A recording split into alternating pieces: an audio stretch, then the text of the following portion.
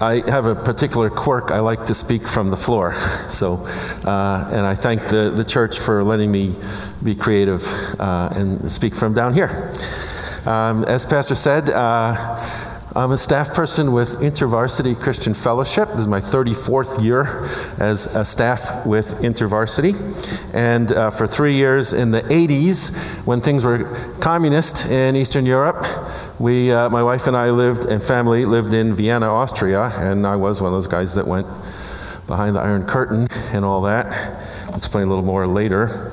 And then for 9 years in the 2000s, my wife and I were missionaries in Kiev, Ukraine, ministering to students there. InterVarsity is a student ministry to students in the USA and through the IFES around the world. So we lived in Ukraine, and Ukraine is in the news. And so let me try to explain something about what you might have seen in your newspapers. Here's a map of Ukraine, and the geography, or this map, explains the problem. Because if you see on the east side, Ukraine is surrounded by Russia. In fact, Sochi is right down here, where the Olympics are. It's actually a summer resort, interestingly enough, on the Black Sea. So the eastern part of Ukraine, there's this river that runs right down the middle and divides the country west and east. The eastern part of Ukraine had always been a part of the Russian Empire. So the people in the eastern part of Ukraine speak Russian, and they think Russian, and they identify with Russia. The western part of Ukraine, as you see, it's bordered by Poland. This is Hungary, Moldova, Romania, and then Germany and France are out here. The western part of Ukraine had been for a long time a part of the Polish Empire. So the people in the west speak Ukrainian, not Russian. And Ukrainian is closer to Polish language. And they think west.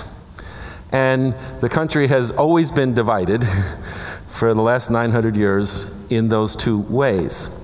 Well, in November of 2013, last November, after 6 months of negotiations, the president of Ukraine, Mr. Yanukovych, said, yes, I am going to sign an agreement, a contract with the European Union, the Western countries, Germany, France, England, and so on, to have an economic connection to them.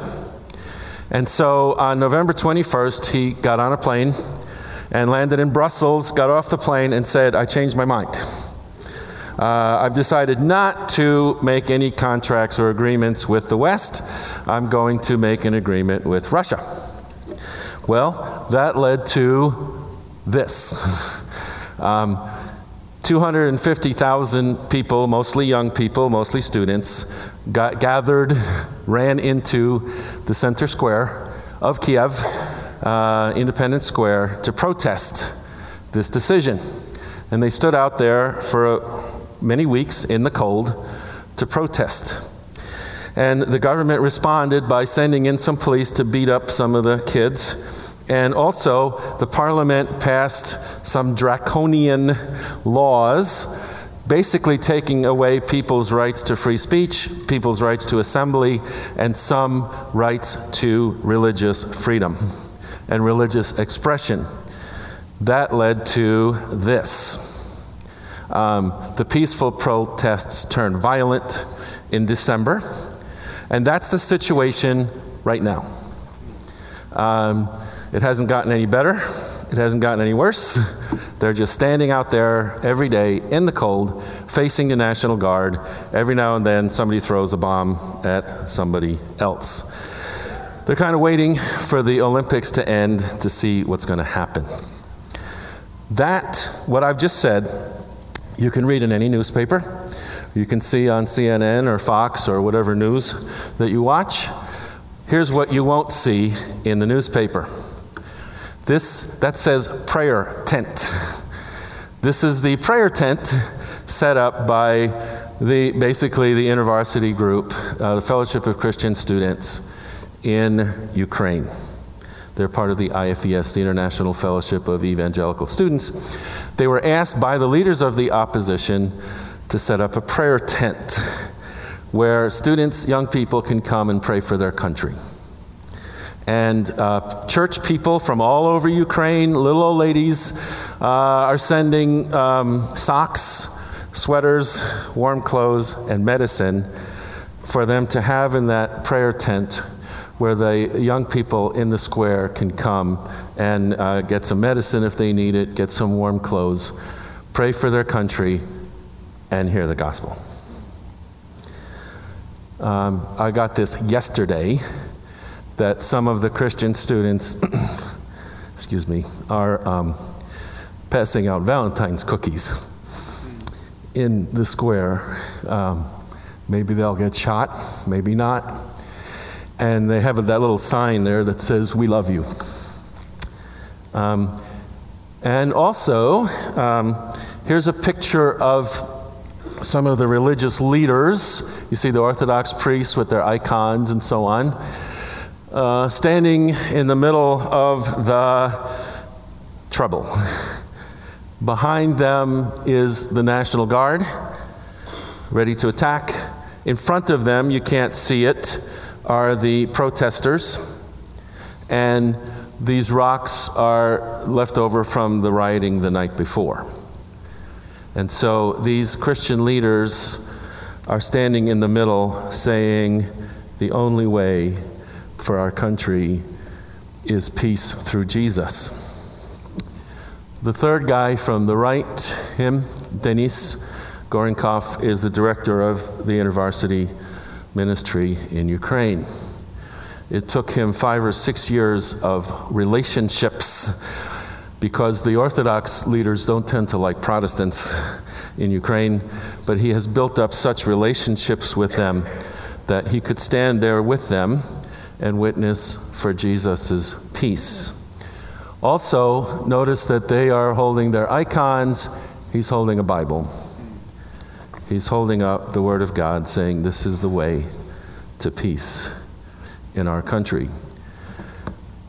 We don't know what's going to happen with them, but there they are. And our experience there, when my wife and I lived in Ukraine, our experience with the young people was that they were kind of passive. It's kind of a passive culture. So it's scary but heartwarming for us to see that they have stepped up, that they have taken courage, they have stepped out of their comfort zone, and they are doing something bold for God that's affecting the world. Young people standing up for God in the midst of the rioting. I think that is our theme of Isaiah chapter 49. Get to it. Now this passage, this section of Isaiah is actually a prophecy from the prophet Isaiah to people who are exiles in Babylon. In 722 BC, the Assyrians came in and attacked the northern country of Israel, took the people captive to Assyria, when they were never seen again. In 586 BC, the Babylonians came, took the people from the south captive to Babylon, and they were there 70 years, and God brought them back. So the scholars think that this section is a prophecy to the exiles in Babylon. So read this as if you were captive in a foreign country. And it's basically about this mysterious person, still getting used to this thing, called the servant. He said to me, "You are my servant." And so this is not Isaiah speaking.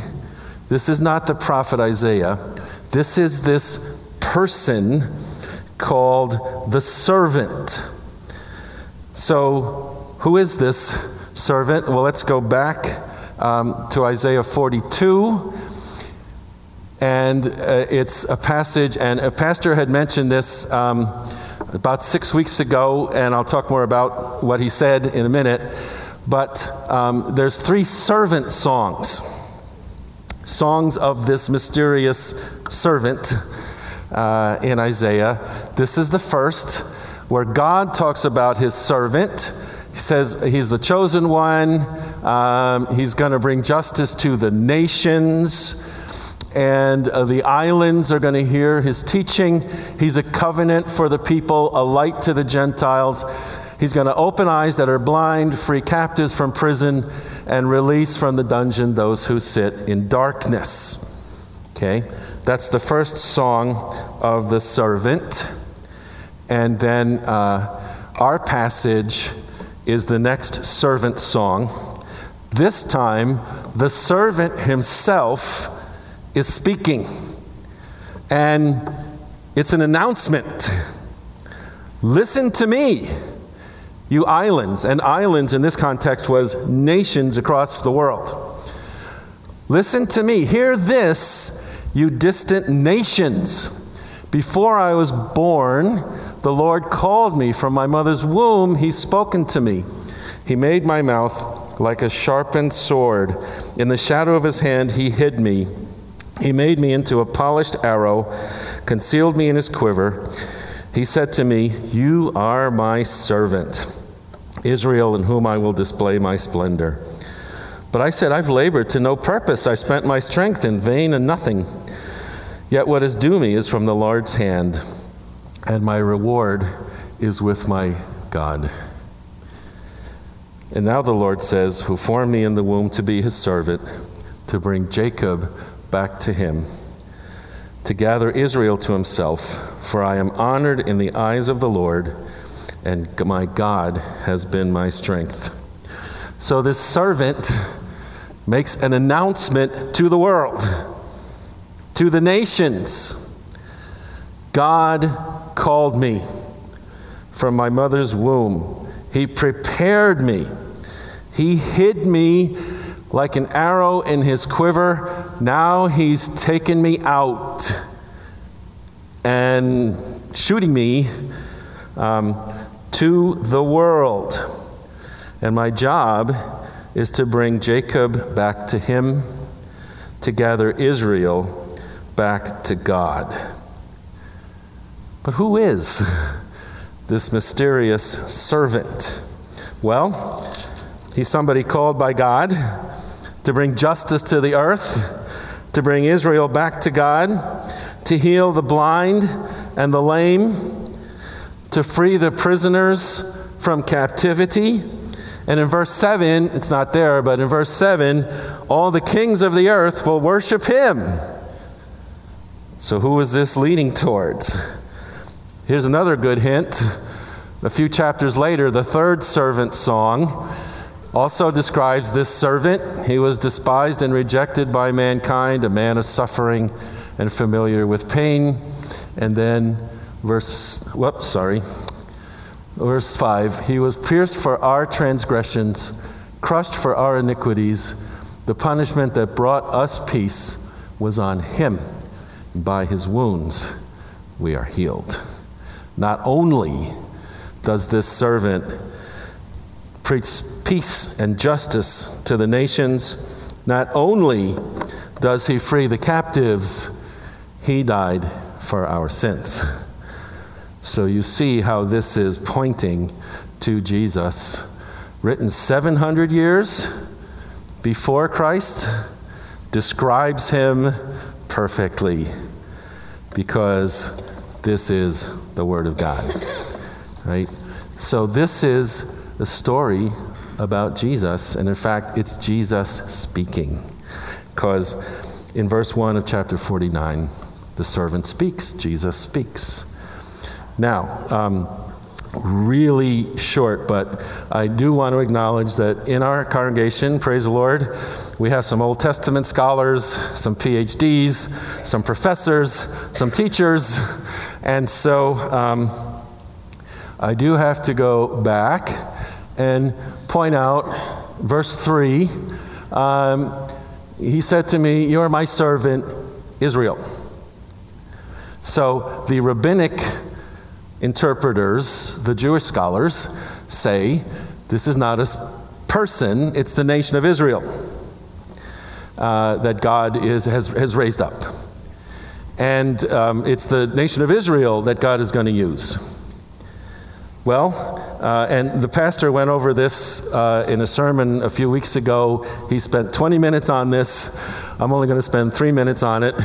But remember what the pastor said. If you forgot, I'm going to remind you that there's a number of really good reasons why this servant is a person.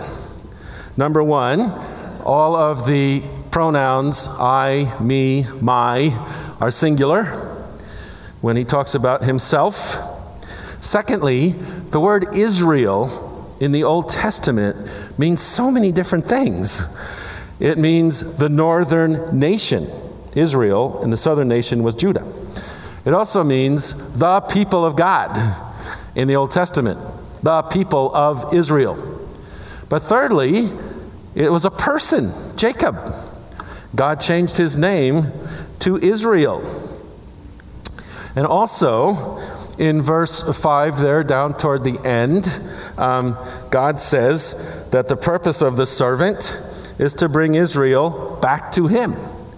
So how can Israel bring Israel back to God unless this servant is a person and kind of the accumulation of Israel that I really believe, and so does Pastor, that this servant is Jesus.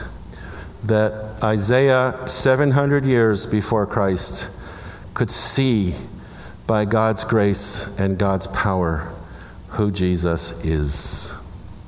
It's a wonderful miracle. This passage is a wonderful miracle. If this servant is Jesus in this passage, what does the servant do? Well, don't forget, this was written to people in exile. And so, look at Isaiah 49, starting at verse 8. And by the way, the voices of who's speaking in this passage are confusing. That's why we had this wonderful dramatic reading by the three guys, and Greg Walters got to be God. That's always cool. And not only is he the chairman of our board, right? He's got to be God. But here, God is speaking about the servant. He's speaking to the servant. So basically, God is speaking to Jesus here. And he says, I will keep you, and I will make you to be a covenant for the people. Now, our pastor has also explained to us very well and very carefully and very often what a covenant is. It's an agreement that God makes where God promises something, to do something. By his blood, he promises he's going to do something, and that's called a covenant. And now Jesus personifies this covenant. He's sending Jesus to the people to restore the land, to reassign the desolate inheritances, to say to the captives, come out, be free. And then after that, starting here, the people, they'll feed beside the roads, find pasture on every barren hill. They'll not hunger or thirst. It's a picture of a shepherd, of a good shepherd taking care of his sheep. And then it's a picture of people coming back. The mountains go down, the roads come up, the way is clear, the people can return home. Now, if you're a captive in a foreign country, you're a prisoner of war, or you've been captured and you're living in this foreign country all these years, and you read these words, how exciting. We're going to be free. We're going to be free. God's going to bring us back. And you know what? He did. In 586 BC, as I said, after 70 years of captivity, just as God promised, he did. He brought the people back. So this prophecy was literally fulfilled within 100 years of Isaiah's preaching. But of course, we know it means more than that, although it meant that, and was very comforting, I'm sure, to those people. But God still gives hope to people who are physical, literal captives. I had the great joy of living in Eastern Europe during the communist revolutions in 1989 or so. I got to see them and be there for them. And the harshest country at the time was Romania. It had a really harsh, hard communist government and very oppressive to the people. And December 25th, Christmas Day, 1989, they had a revolution. And they cast off their oppressive government. And the missionaries, we were waiting at the border. Revolution happened. In went the missionaries. I got to be in the second wave going in there. And, we'd go to this village and we'd say to the people, you're free. You're free. The communist government, it's gone. You're free. Come out. Come out. You can think now. You can say things. You can read the Bible. You can believe in God again. You can get involved, form a committee, help each other. No one's going to shoot you for having an idea like they used to. You're free. What a joy that was to experience that, to go into a village and say to people, come out. You're free. And I have a lot of friends who work within InterVarsity too. We work with the groups trying to work with the sex slavery and free the young people, mostly women, who are caught in the vileness of the sex slavery. And again, my friends tell me that every now and then in Eastern Europe they go into a house in the basement and there's all these girls, captive teenagers. And I'm sorry, they walk in the door and they say, we're not your oppressors. We're here to help you. You're free. Come out. The guys who captured you, they're in jail. We put them in jail. Come out. You're free in the name of Jesus. You're free. That's what Jesus does, physically, literally, but also to spiritual captives. I mean, we work with young people still in the former Soviet Union who were born after communism ended, but still have the communist mentality, shame, guilt, suspicion. And even in the churches, a lot of times it's the gospel of works. Do more good things than bad things, because God is just waiting to judge you. And so you got to do lots of good stuff. And that keeps them in bondage. And what a joy to come there with the gospel of grace. By God's grace, the death of Jesus on the cross, his blood shed for you. You're free. You're free from sin, guilt. It was put on him by his wounds. You've been healed. If you believe in him, you're free. What a joy. What a joy to see lives change when they realize that they're free. And for us, all of us were once captive to sin and guilt. What a joy to know the gospel of grace.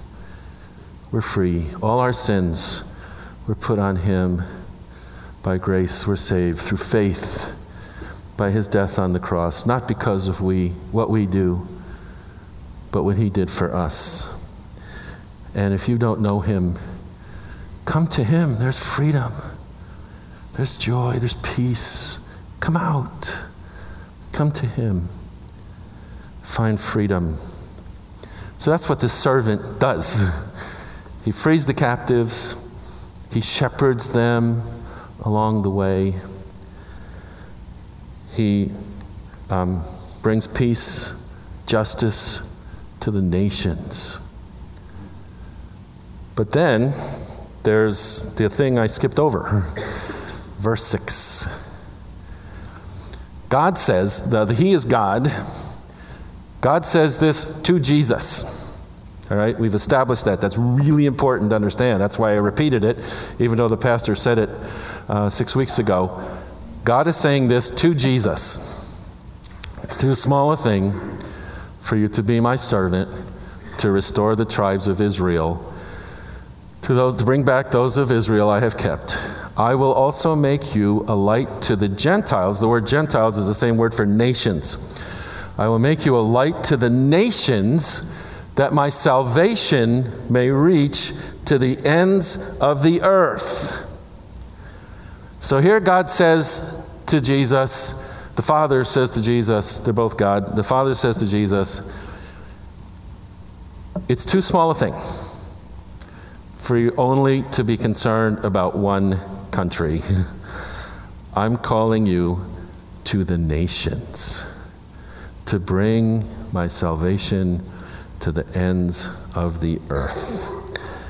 Well, we know that, right? That's not that new. Of course, that's what Jesus came for. John 3:16. God loved the world. He gave his only Son. Whoever believes in him should not perish but has eternal life. God loves the world. Jesus brought salvation to the world. We know that. Well, here's the twist. Ready? Ready for this? This is going to change, this could change somebody's life, okay? This verse is quoted in the New Testament by Paul and Barnabas. They're trying to explain what they do to some people who are complaining in Acts 13. And Paul changes the quote a little bit. And Paul says, "For this is what the Lord has commanded us. I've made you, us, a light for the Gentiles, a light to the nations, that you may bring my salvation to the ends of the earth." And like I said, the context is Paul and Barnabas were trying to explain what they do. So they meant them, but they represent us. And I believe because this is God's word to us. The Lord has commanded us, High Point Church, and each individual, each family, he's made us a light to the nations to bring his salvation to the ends of the earth. And Jesus confirms that in what we call the Great Commission. One of the scholars said this is the Great Commission in the Old Testament, Isaiah 49:6. But in the New Testament, after his resurrection, Jesus got his disciples on that mountain, and he said, "Guys, all authority is given to me, so I'm sending you. With my authority, make disciples of the nations. Teach them what I taught you. Bring them to me. Make them disciples. With my authority, God calls us to the nations." Now, it is really, really important that we care about our families. Families of the world are falling apart. Families in our country are falling apart. It's great to have this dedication this morning to affirm our families. Awesome to be concerned for our families. Awesome to be concerned for our neighborhood, our city. I'm so happy. I'm a good friend of Pastor Alex G., and it's so wonderful to see how God is using him to try to do something about the racial divide in our city and our country, It's important to care about our country, and I pray all the time for revival in our country. That's great, but God's word to us is, it's too small a thing. It's too small a thing to only be concerned about your circle, the people you can see, the community you live in, the nation you live in. It's important, but it's too small a thing to only be concerned about that. He's called us to the world. He's called us to care about the world, to get on our hearts what is on God's heart, which is the world. So how do we do that? Well, any missionary talk will say the same thing. I'm just going to say it again. We pray. And if you watch your CNN or read your newspaper, let that be your prayer list. I mean, here's yesterday's Wisconsin State Journal. Yesterday. And every day there's a section about page 8 or 10, Nation and World. Okay? Yesterday, Syria peace talks at an impasse. The war is going to keep going there. UN panel finds dire rights violations in North Korea. By the way, there's a missionary captured there that we just can't get out. We can't get him out. He's in a labor camp. He was caught sharing the gospel. He's in a labor camp. Are we praying for him?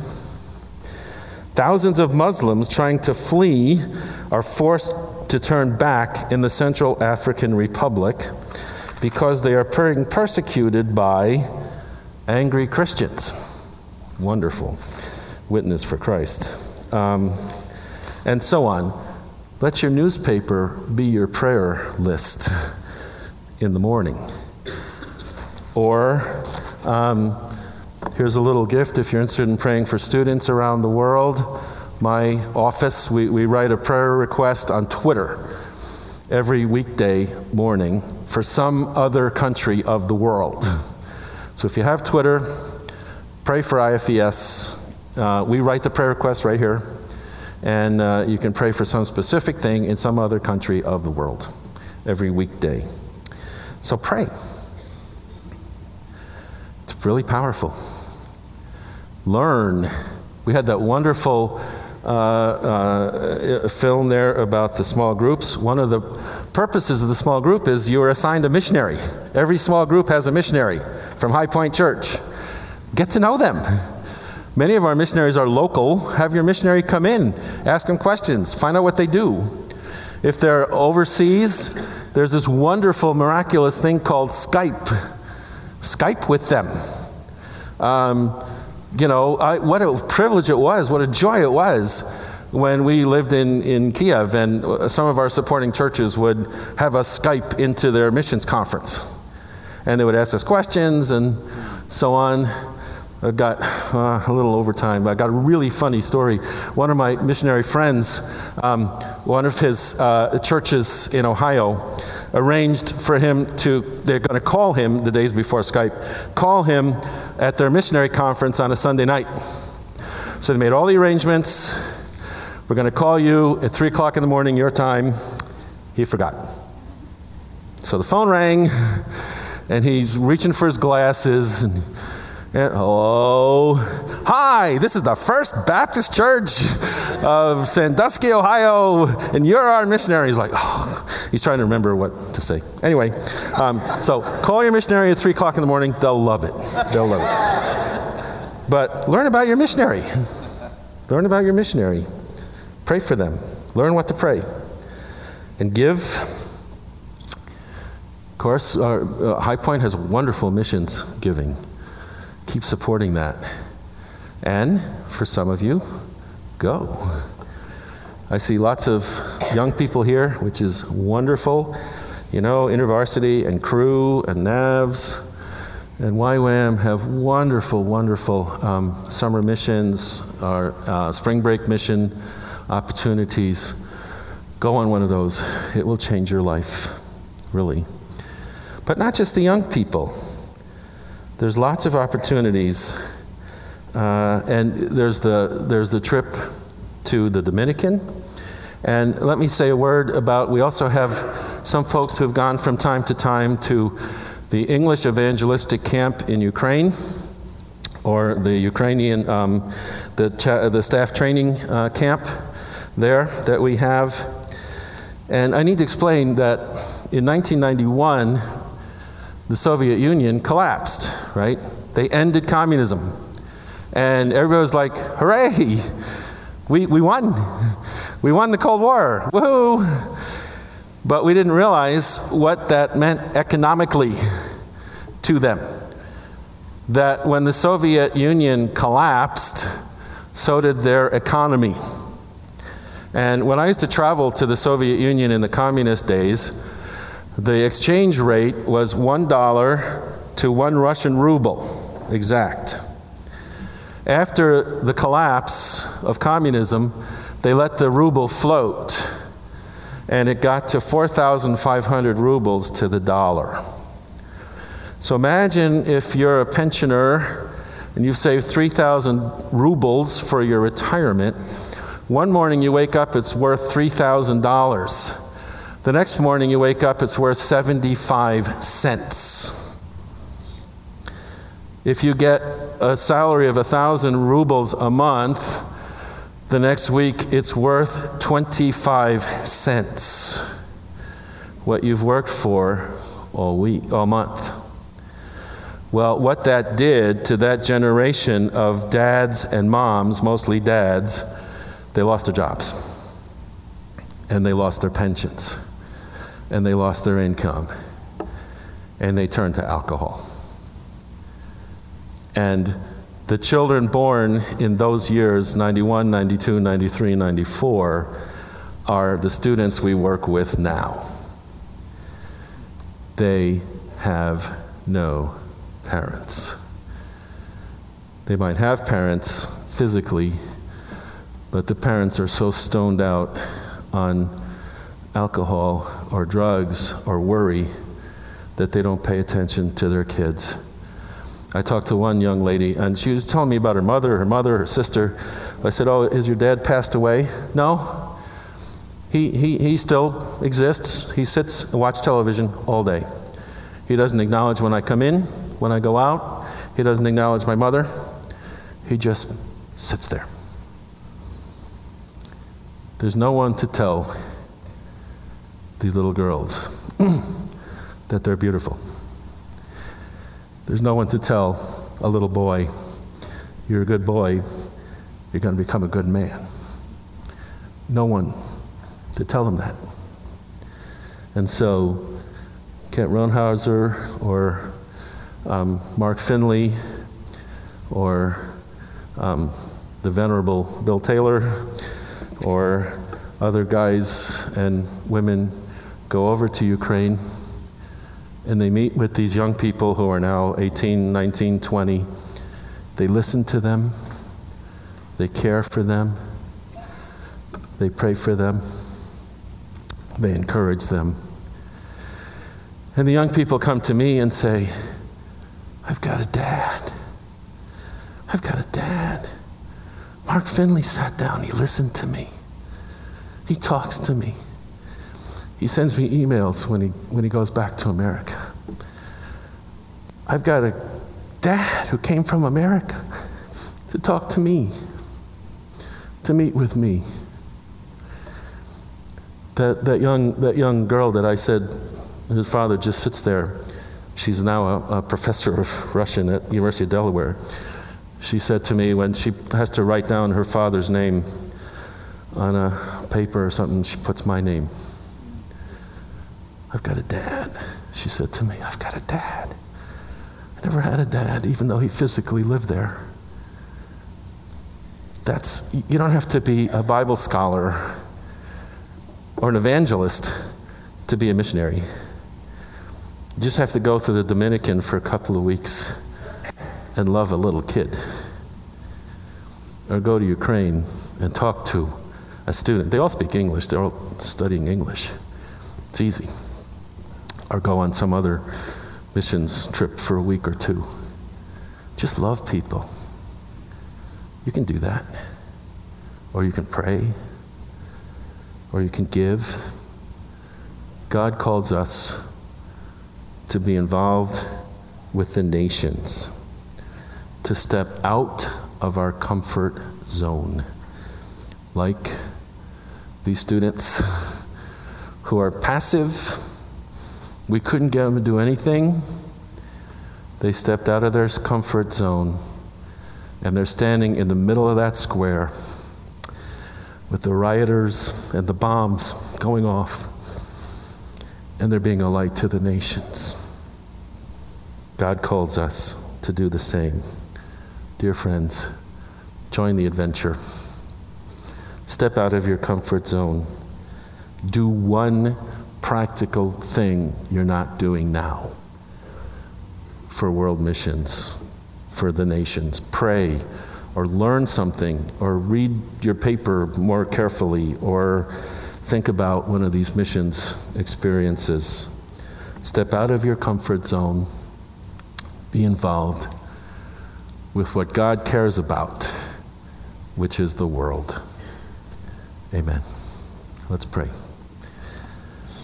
Thank you, Lord, that you loved the world so much, you sent your only Son, that whoever believes in him, not what we do, not what we earn, just believe in him, we have eternal life. Thank you for your grace. Help us, Lord, to share that news by word and deed around the world. In Jesus' name, amen.